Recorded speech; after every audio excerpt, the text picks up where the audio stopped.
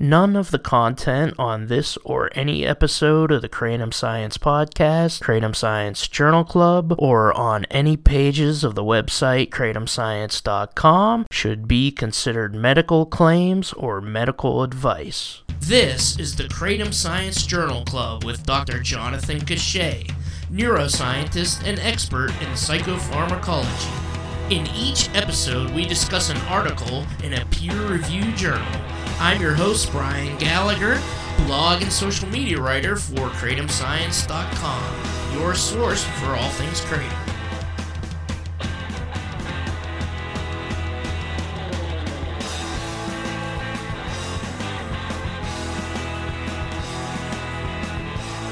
This is a study from 2019. It was published in the Journal of Analytical Toxicology.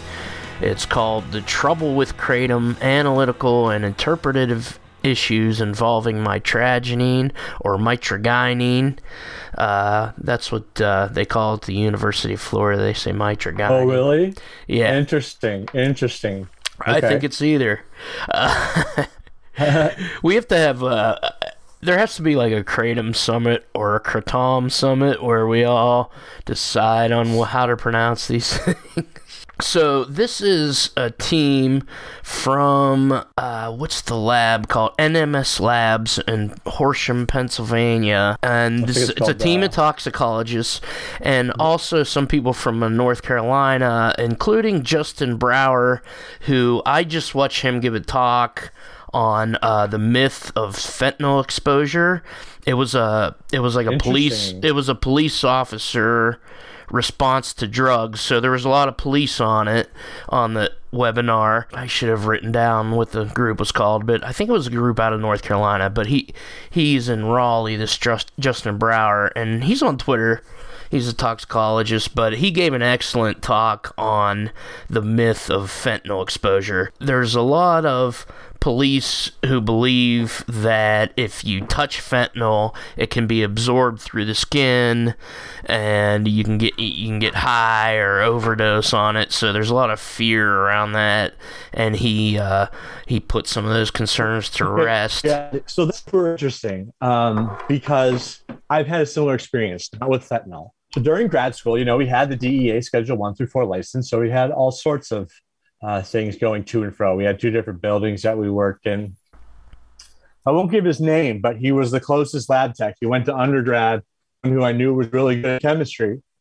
I called him up. He came out and he started working in the lab.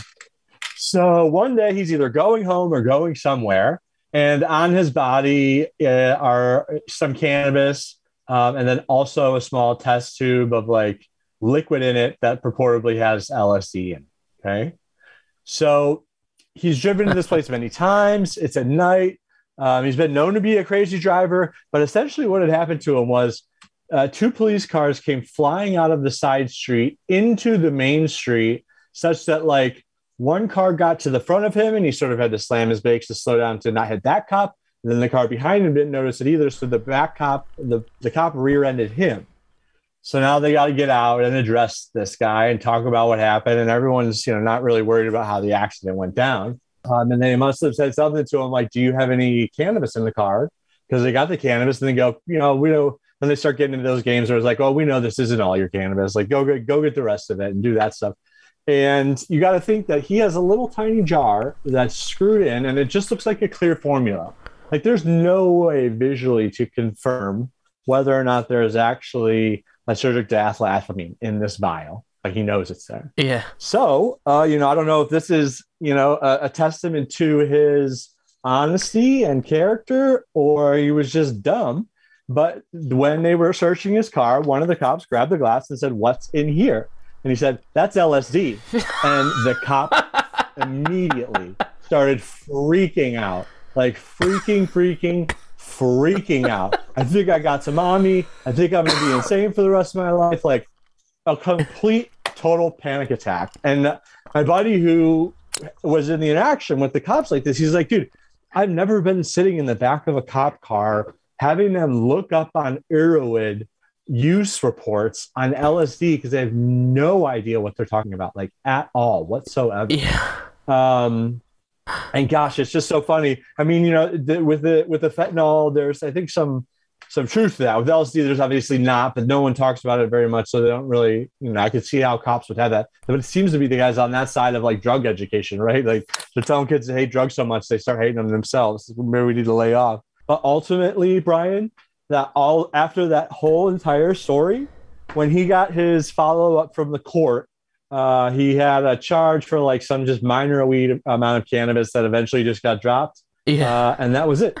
Is that interesting? So they didn't say anything about the LSD or whatever. Yeah. And it basically just comes down to the fact that the highway patrol, like these highway patrol drug labs, only have the instrumentation that they bought and are trained to use. And 80% of the stuff coming through the door is cannabis. So they'll get their best tested cannabis, but they had no way of testing if there was LSD in there or not. Oh, so they shit. just never brought it up again. Oh, that's pretty awesome. I didn't realize that. Is that a current thing? Our lab would have got the call. Yeah. Oh, yeah. I assume they test for like, heroin, opiates, cocaine, marijuana, but not LSD or mushrooms because they're so infrequent. If you're not going to charge somebody, if you're not going to go through with a prosecution, there's no need, right? Yeah. And so what Justin Brower said was basically you can only ingest fentanyl through your mouth, your eyes, your nose. And he even brought up a case where a guy put a bag of fentanyl up his butt because he didn't want to get caught, and it actually broke, and it was everywhere, and it got all over everybody and all the cops that were searching him because they actually did search him there. I think he was arrested, and nobody got high. I mean, maybe the guy got a little high, but that was the idea. It was like you can't. He said he was going to hold fentanyl's hand for the talk, but he said he couldn't get any type of legal clearance to do that, and he's presenting to a bunch of cops, so it probably wouldn't have been a good idea. But it was a good presentation, and I'm just worried for anybody that buys heroin on the street. There's going to be fentanyl in it, so you have to be very careful of 100% underground powders. At this point, the days of yore are very, very long gone, and it's just like, I think at least the people that didn't die who were still around, this like very real chance, 100% chance you don't know what you're getting, and very real chance that you are getting like it's kind of like acid in that we're talking about micrograms of mass in order to get an effect. And so if a guy's mixing this in a Lowe's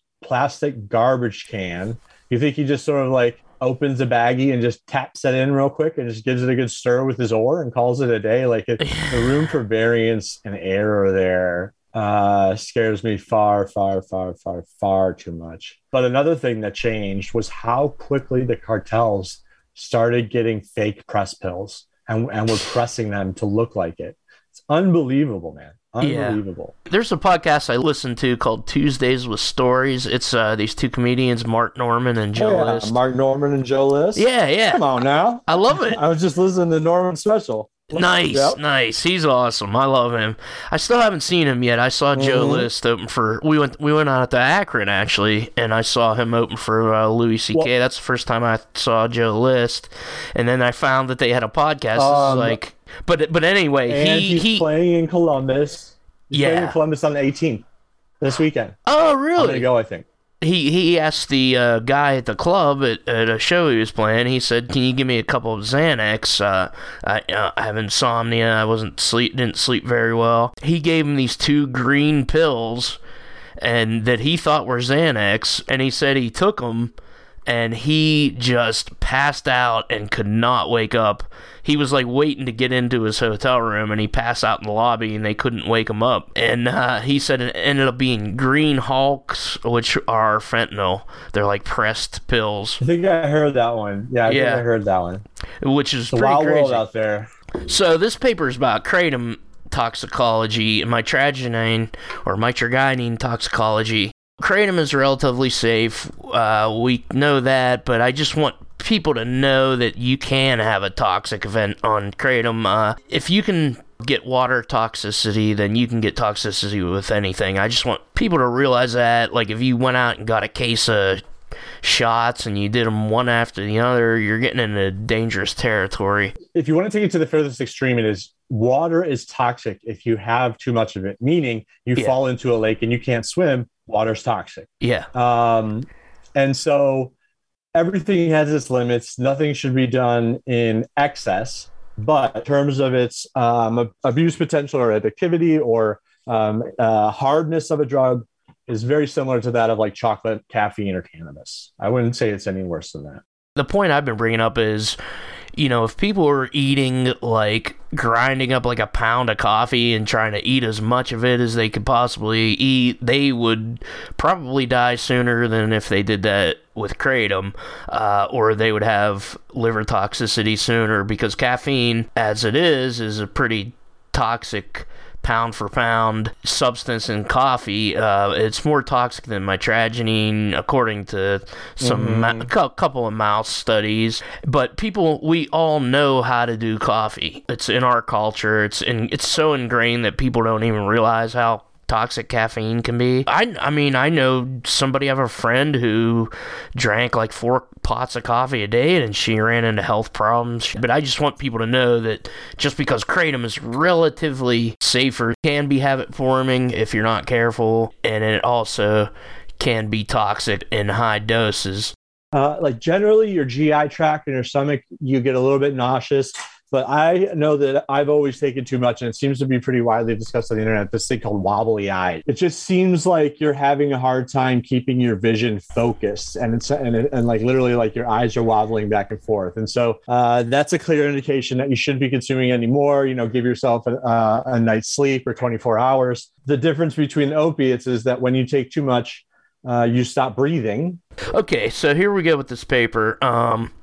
It's called The Trouble with Kratom, Analytical and Interpretive Issues Involving Mitragynine, Journal of Analytical Toxicology. Here's what they did. Over the course of 27 months, 1,001 blood specimens submitted to our laboratory tested positive for mitragynine using a sensitive and specific LC.MS method.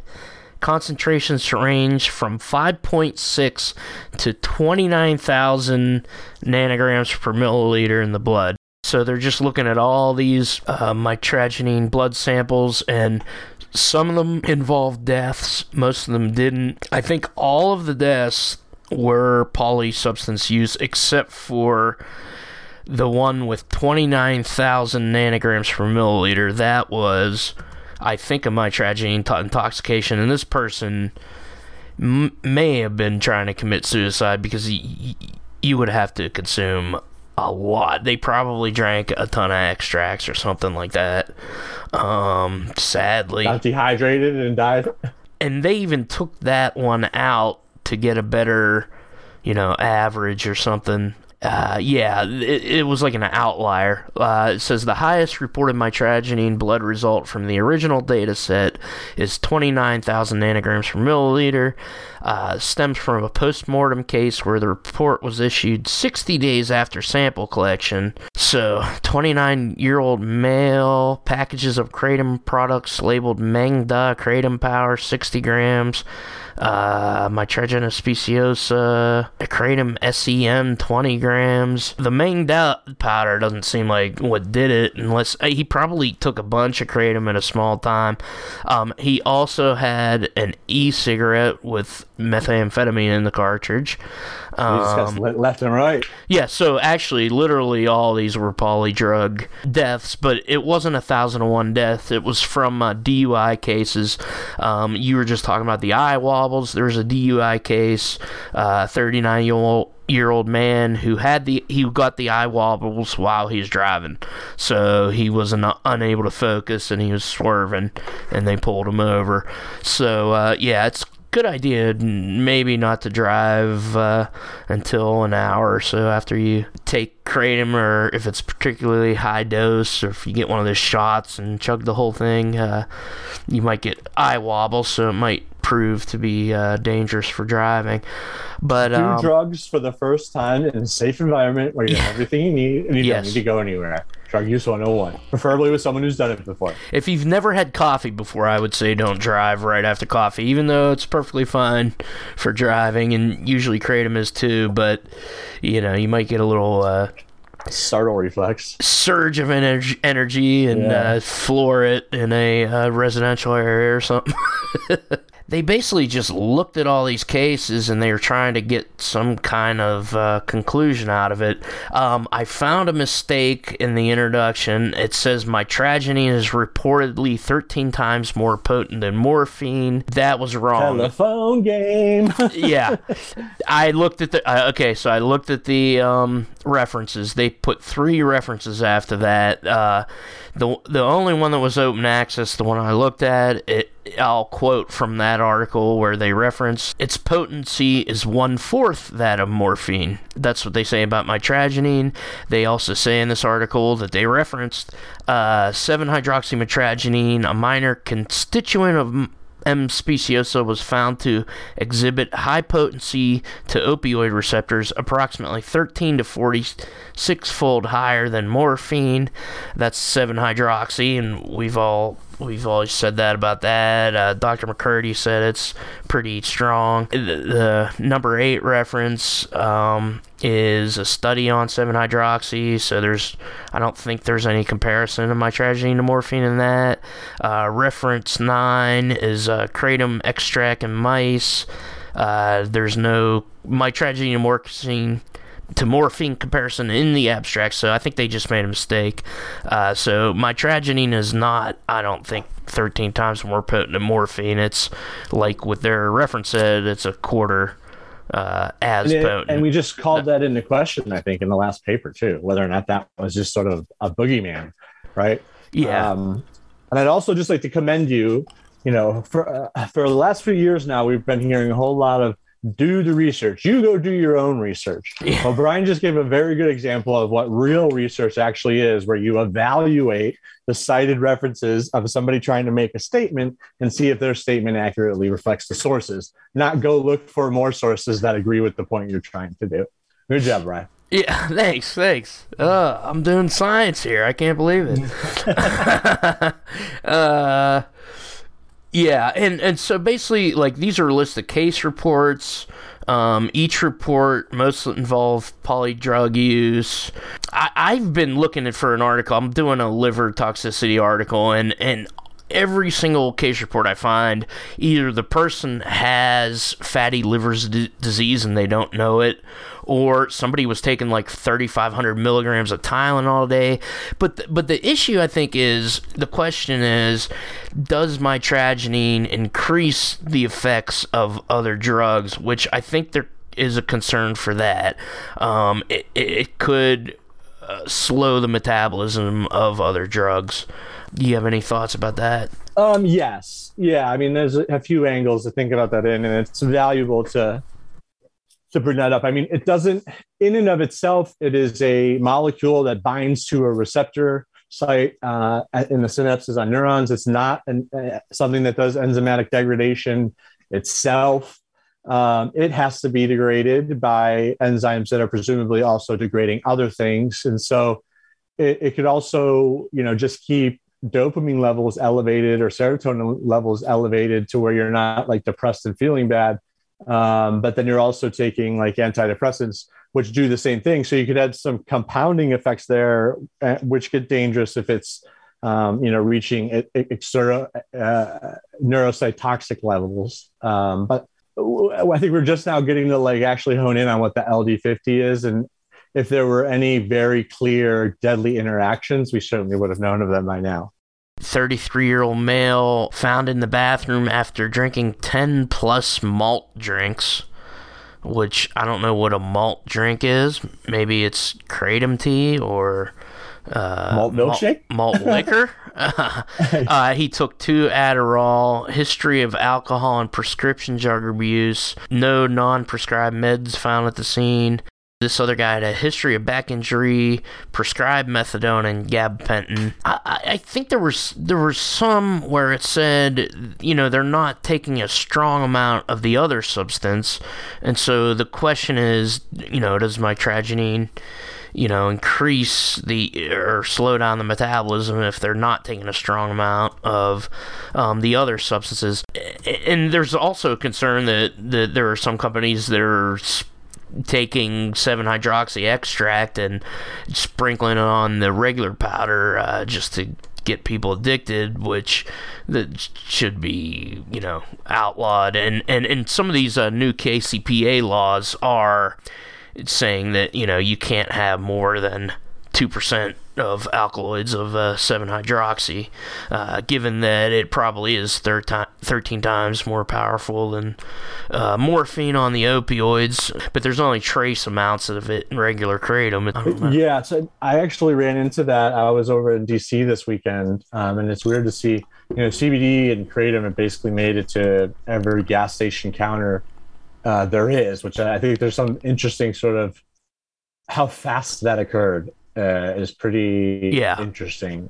But, back in the day, or the one most widely reported one that's sort of like kryptonite.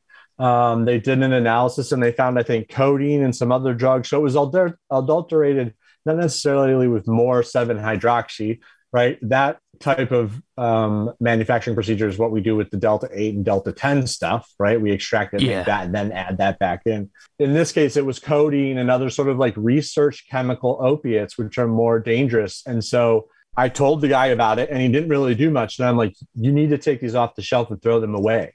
These are like known contaminated products that people can get really sick on. Not to mention they taste like shit. So get rid of these things.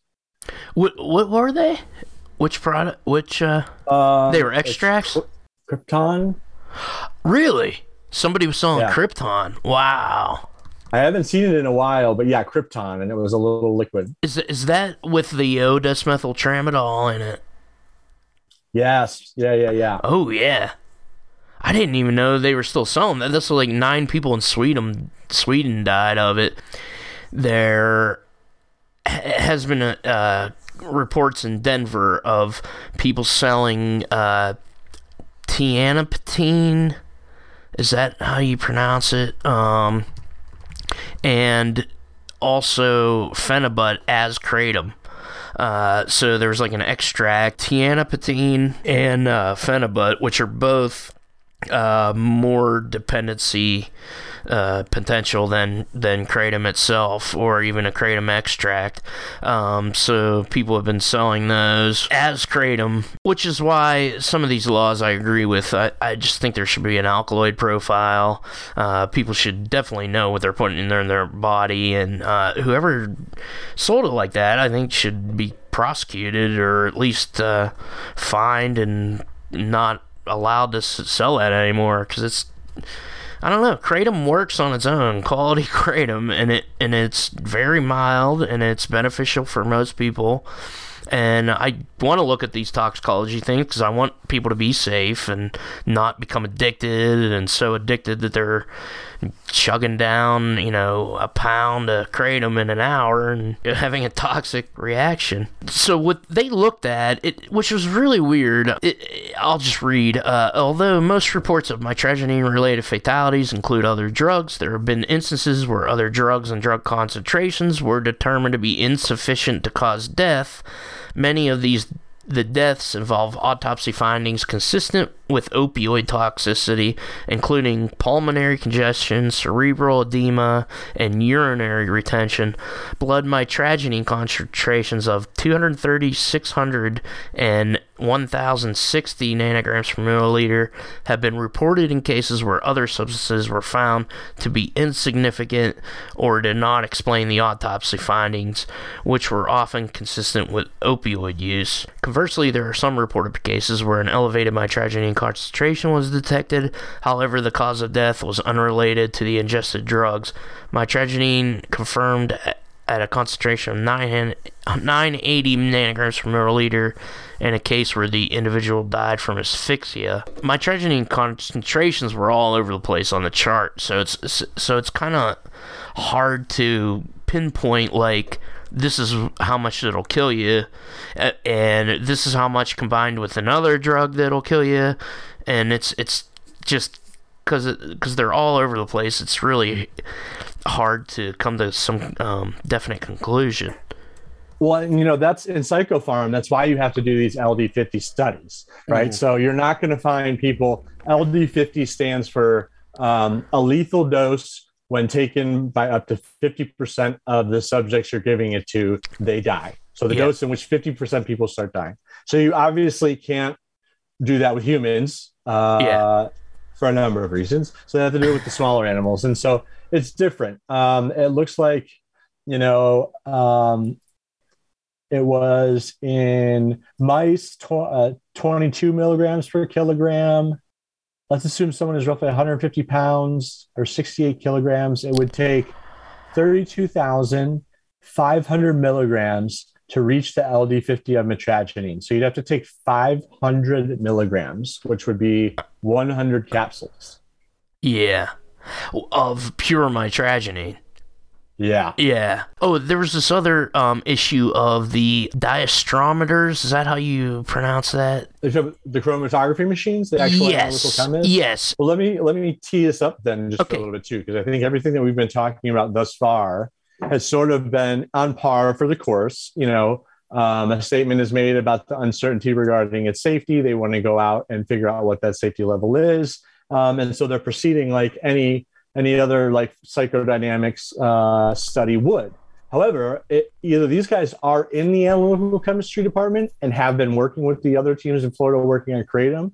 But ultimately, I think the real message and point of this paper is that if you're going to be studying Kratom and you're studying these micro concentrations, you want to quantify a very small amount of how much is it in your sample, much like we're doing with the medical cannabis products here in Ohio. What is the THC level exactly?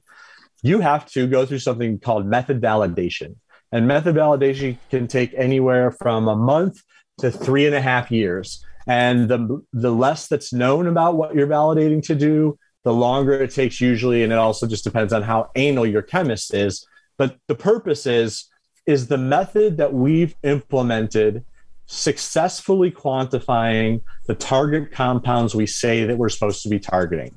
And so there's a bunch of details that came up, but I just wanted to give people that context before we start getting into the nitty gritty of analytical chemistry, because I can tell you this, they're very much right. You have to make sure that what you're measuring is representative and accurate to because those numbers that you're reporting then become basically the law and Bible, and they can't just be like you're not throwing darts at a dartboard here. I'll read it. The stability of mitragynine in biological specimens also needs to be assessed to understand how delays in time between specimen collection and sample analysis may affect the reported concentrations. Since the result of toxicological tests and forensic cases are used to interpret the potential lethality of a concentration, it is imperative to understand if any intoxicant concentrations such as mitragynine change between sample collection and analysis. Now, that's just time. Shelf life. Yeah. They say it's 30 days in a freezer, and it looks like a freezer is the best. It will stay good. The concentrations will remain unchanged if kept in a freezer. But around day 30, 40, if you have it at room temperature with some amount of light protection, you're going to, you're starting at 16 nanograms per milliliter, and starting at around day 8, by the time you get to day 31, you have gone from 16 nanograms per milliliter down to 2 nanograms per milliliter, which is very interesting. And I'm unaware of any vendors or retailers that are aware that how sharply this occurs. Makes sense why the people that are doing the fresh flower, like sort of right from the source, say that it's different.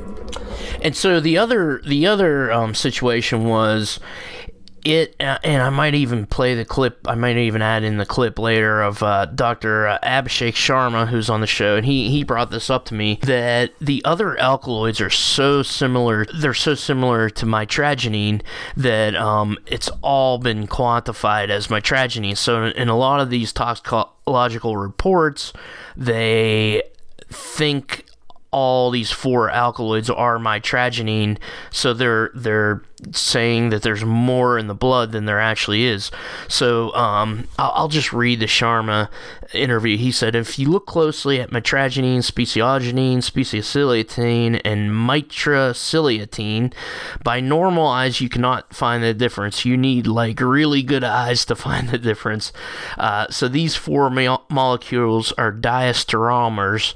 So if I'm using, for example, quadruple mass spec to analyze my mitragynine, and the chromatography is not good enough to separate these 4, mitragynine, speciogenine, speciosiliatine, mitraciliatine, I will quantify all these as mitragynine. And I asked him, did that have any effect on the toxicity studies and the autopsies of people who had mitragynine in their blood? And he was like, yes. Like, he said it like that. Yes. Of course it did. Yeah, he's like, there's a possibility of many of the studies, when you look at chromatograms and different reports, you will see only 1 peak. This is possible when I'm taking mitragynine only, but if I'm taking a kratom product, then I should have all 4 diastereomers in my system. So if he's not seeing 4 peaks in the chromatogram, all 4 quantifies mitragynine. So it either means, like, many of the reports, they're showing that there was more mitragynine than's actually there, but does it mean that it's toxic at lower doses than what they were finding, or does it mean that didn't account for the death at all and they're overestimating it? I would say that, well, let's start at the beginning. So, because I found the paragraph you're on, there are 20 different alkaloids in kratom, but all have the same core structure and have 3 different chiral centers. And so, for those of you who haven't taken chemistry and understand this word chiral, they always have you look at your hands. You have a left and you have a right hand. And in certain parameters, you can put one hand on top of the other and they line up perfectly because they're in the exact same conformation. But if you put one of your hands, and if you flip them over with the palms down, and then you put them over each other, the thumbs stick out the side. And so an enantiomer is a mirrored like twin of a compound, but because the way the strong and weak forces of the atoms are holding it together, they're in different conformations. And it's been a very active bit of research. And I know that in ADHD medications, for example, the stimulants, there are the L and the R enantiomer of amphetamines. And I think that there was about a decade there where they were pulling L out because they thought L was responsible for like the jitteriness, the loss of appetite, the sort of unwanted side effects, whereas the right one actually achieved the goals with ADHD. And so that was a hypothesis. I would say, now, what does that mean for us, and what does that mean for the numbers that are currently on the market? Well, I don't know. And I defaultly respond to that question as a social scientist and compare it to cannabis, in that, like, no matter what the scientists are doing, there are a large amount of people consuming this on their own, and they're not dropping dead like flies. So to say that somehow, like, before, well, we do the science and now it's unsafe. Well, no, everybody's always been consuming it like that. It hasn't been unsafe then. Just because we know this now, it doesn't mean that it's unsafe. But it does mean, so I don't find it to be like an enormous public health risk, but it was about time someone had to come out with this paper to say, like, whoa, guys. Like, finally, real anal analytical chemists got involved in measuring this. And like, what about all these other spikes, fellas? What's this all about? And in a very analogous way, the state has sent us letters now that in all the medical cannabis products in Ohio, we're going to have to test for THC 8, THC 9, and THC 10. Wow. And they're obviously so close to each other that it's going to be a real, like, technical hurdle to overcome to be able to do that accurately. Yeah. Is it going to, like, raise the price of weed in Ohio? God, there's no room there. Can't go up there. Yeah, same with Pennsylvania. I even tell my friends that are heavy smokers, don't even bother getting a card because you're just gonna spend more money. Like if you go through an ounce a week, you're better off buying on the underground market. I would disagree. Really? I disagree heavily. I would disagree. I would recommend anybody who Okay. is consuming cannabis for whatever reason to go get your medical card, because if you have your medical card and you get pulled over and you show them your medical That's card, true. they will Yeah. no longer ask you anything else again. Yeah. And it's always been that way. I mean, I got it when I moved to California immediately. There's an option there where the law says, get this card and you'll be good. So I'm getting Yeah, the card. yeah, you're right about that. Yeah, it's worth it for. I spent it's initially it's $250, and I spend $150 a year. So yeah, being legal is definitely better. That's right. But harvesting a hemp field? financially, it sucks to actually buy legal weed for somebody who smokes heavily. But hopefully that can change. They really in Pennsylvania they needed to issue more grow licenses because the supplies was really low for a while. Now it's okay, but Interesting. Yeah, and just because you have a card doesn't mean you have to buy there. yeah. Although I would say you have to at least, if you don't go get anything that first year, and you go to get your license renewed, the doctor's going to be like, "So you use this 0 times, Yeah. and you want another one?" Yeah, So really. be aware of that. And there's also I say some of these things in jest, but there are also, what's nice in Ohio is there are usually pharmacists or very knowledgeable people there that will probably be able to help you make decisions based on how, no matter what you're using it for, no matter how you're using it, they can help you optimize that use case more so than a guy behind 7-Eleven. So Yeah. prices are rough. But there are a lot of good reasons to get the medical card. I'm just looking. Okay, just looking back at the paper. Under method, it says the following analytical method was developed, validated, and used to separate mitragynine diastereomers. Did you look at that? And do you want to comment on exactly what they're doing? And it talks about how exactly they separated the other alkaloids from mitragynine. MRM stands for multi-residue method, and we run into this all the time with pesticides. And so in certain multiple reaction monitoring is what it stands for. Just double check that I got that right. Multiple reaction monitoring.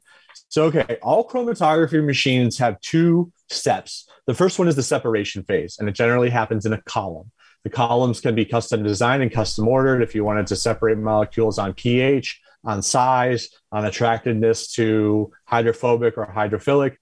You push your sample through this long column, and it's going to start separating the molecules that are in there from each other. And then if you just shoot that past the detector, you're just going to start seeing the peaks emerge. So depending on how, let's say it was pH, and it was a very basic pH, so the acidic compounds went through faster. You're now going to see those start to throw spikes, and based on how long it took them to get out of the column, the retention time, as well as the peak of the spike, that's how you quantify how much of this particular molecule was in that sample. Now, when you have several, let's say we have 20 samples we're running through the chromatograph to get separation, the 5 of those are very, very similar. They're enantiomers of each other, which they're essentially the same. So they could come out and only display 1 peak, and they're together, which makes the configuration of the instrument a little bit more difficult because you know that there are 2 under there. Now, how can you separate them from each other? Mm-hmm. What most LC triple quads do is they essentially run the sample liquid through the separation, and before it gets to the detector, it goes through what's called a collision cell. And in these LC triple quads, there's 2 collision cells. And the more you look at it and the more you understand about what's going on in here, it's like these guys are building, electromagnetic sub tunnels on the Death Star. This is nuts, because what they're doing is waiting for the molecules of interest to get into this little tiny open airspace surrounded by magnets so they can hold it in there and lock it in there. And then they'll pick one or two different ways to affect it or blow it up. So let's blow it up now.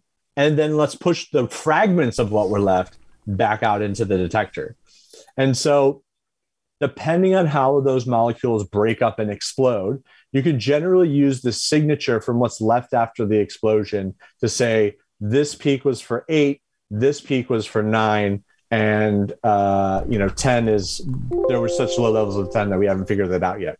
But you are essentially separating the ones that are very closely related by destroying them and then watching what scatters. It's like, like if we were both in there at the same time and we got this something that scattered us, you leave with your arm and your leg holding each other, and I just sort of fall off into 4 pieces. Well, you holding your leg in that confirmation means that you were a different one than what I was. So it's a little gruesome of a visual there, but I hope I'm making sense. Yeah, no, that totally makes sense. I'm looking at the discussion now, and they're talking about the post-mortem cases, and it said 81% of cases had a result of less than 500 nanograms per milliliter. 92% of cases had less than 1,000 nanograms per milliliter, and they even say there is a need to evaluate each case individually, taking into account scene investigation, medical history, and autopsy findings. And this came out in 2019. This was 3 years ago, and I don't think they're doing that yet, as the diagnosis becomes one of exclusion. And that's the thing. We've been just getting kind of slammed with people who are in all the kratom advocacy accounts who said, my son died of this, my husband died, it was kratom. And I'm thinking, when I look at these, it's like they just ruled everything out. They had my tragedy in their blood, and in some cases it might have caused death, and but family members are being told in many cases it's death by my tragedy, toxicity, just because everything else is ruled out. Serious, drug history, and maybe they weren't using other drugs on that day, but maybe their liver was, shot to shit. It's tough. And you see all the controversy that's come out about in terms of counting cause of death with COVID and everything too. And most people are saying the COVID numbers are overreported. I guess that would primarily be people more on the right are concerned about the government making it appear more serious or deadly than it actually is. But in my experience, actually, when I got COVID, when my wife got COVID, my father did as well. We called him first. He went and got the PCR test. He came back positive. We had already failed 2 of the antibody tests at home. Uh-huh. So in our mind, it was, well, we've got it. Well, we'll just stay here. So we weren't even added to a list of people who got it. So there seems to be no human system is perfect, obviously. Yeah. And especially when there's the death of a child involved who had a drug problem, and teasing apart all of these various threads can be enormously difficult. And you're really just trying to provide comfort to the people who are, going through that loss. But I think this paper does bring, a very good technical problem that can be translated over to how it affects the development of our rules and regulations and our ability to actually monitor fatalities should they exist. Yeah, I mean, and I realize there's a case of money. I mean, I think at least with this elected coroner, I could go to I've said this before, but I could go to a class and for 12 hours and become a coroner in certain states. I don't consider myself qualified to test and see what caused people to die, but on the other hand, it's better to be moderate about you putting any substance in your body, including kratom, and I just want to. If anybody's listening to this, I just want to warn people that it can be toxic, and it's tough to do it. I mean, it's just as tough as taking too much coffee. It's it just feels better to not take all that much, but I just want people to know you can't just drink a case of kratom shots and expect that you won't have some kind of at least nauseous reaction. You're gonna have to pay your taxes, at some point. Yeah. And It's by far and large when you're on the subreddit, cruising around and people are talking about like tolerance lengths instead of the other thing is it seems to be people get to the point where they're so experienced with using Kratom, they're like veteran Kratom users, that they know that sometimes taking less is more powerful. And it's a weird, it doesn't happen all the time, but it definitely does happen sometimes. And it's, you got to fight that urge, the American, economies of never or ever growing perpetual, or more. Like more is not always better in many senses. Yeah, and I think with this whole Kratom issue, it's a chance for us to like level up on our knowledge of drugs collectively as a society, because it's all there. It's like it's it can be addicted. People can be addicted to it, and you just have to be careful. You most likely won't become addicted to it, but then that goes for other drugs, alcohol, cocaine, heroin. Most people who use those don't become addicted. Addiction is a psychological problem. It's like this issue is such an opportunity to learn about this whole drug problem, and also how they help us. It's either you can go one way or the other. Most people are having successful use. I mean, me and my wife, maybe we're once a week or twice a week. I haven't used it in a few weeks. So I would just say that, be cautious. You have to be responsible. I mean, that's why kids shouldn't have Kratom. I got something up on top here that really caught my eye. Have you ever heard of the word medical legal? Yeah. I noticed that. What the hell does that mean?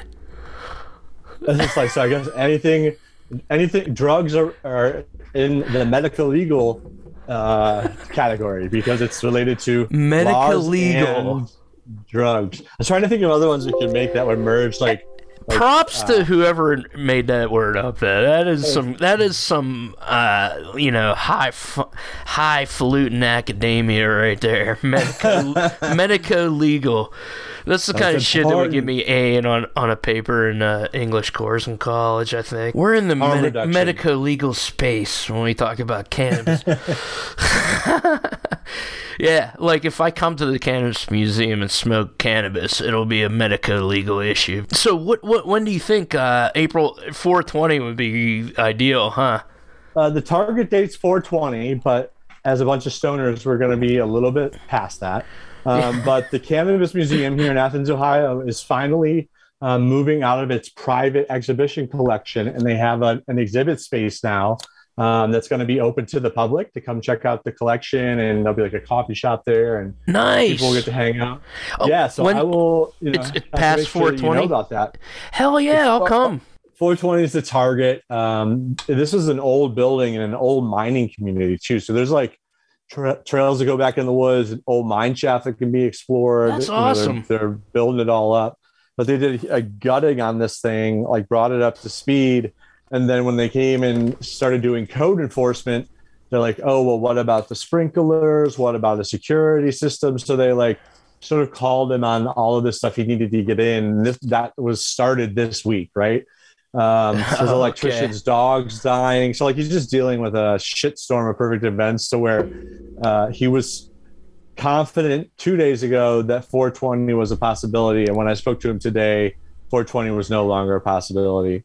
But I would assume that we get it before the end of April. We're going to put out some announcements as a fundraising effort, but I will definitely make sure you get the details. We'll definitely come down when it's open. Thank you, Dr. Jonathan Cachet. Check him out on social media at jcachet. Check out the Cannabis Museum this springtime in Athens, Ohio. So far on this podcast, we don't advertise, we don't ask for money, but we do ask for your support. Please share the Kratom Science Podcast and Kratom Science Journal Club on social media. Please like, subscribe, rate, review, comment. The music is Captain Big Wheel. The song is called Moonrunner. Kratom Science Journal Club is produced by me, Brian Gallagher, for KratomScience.com. Take care.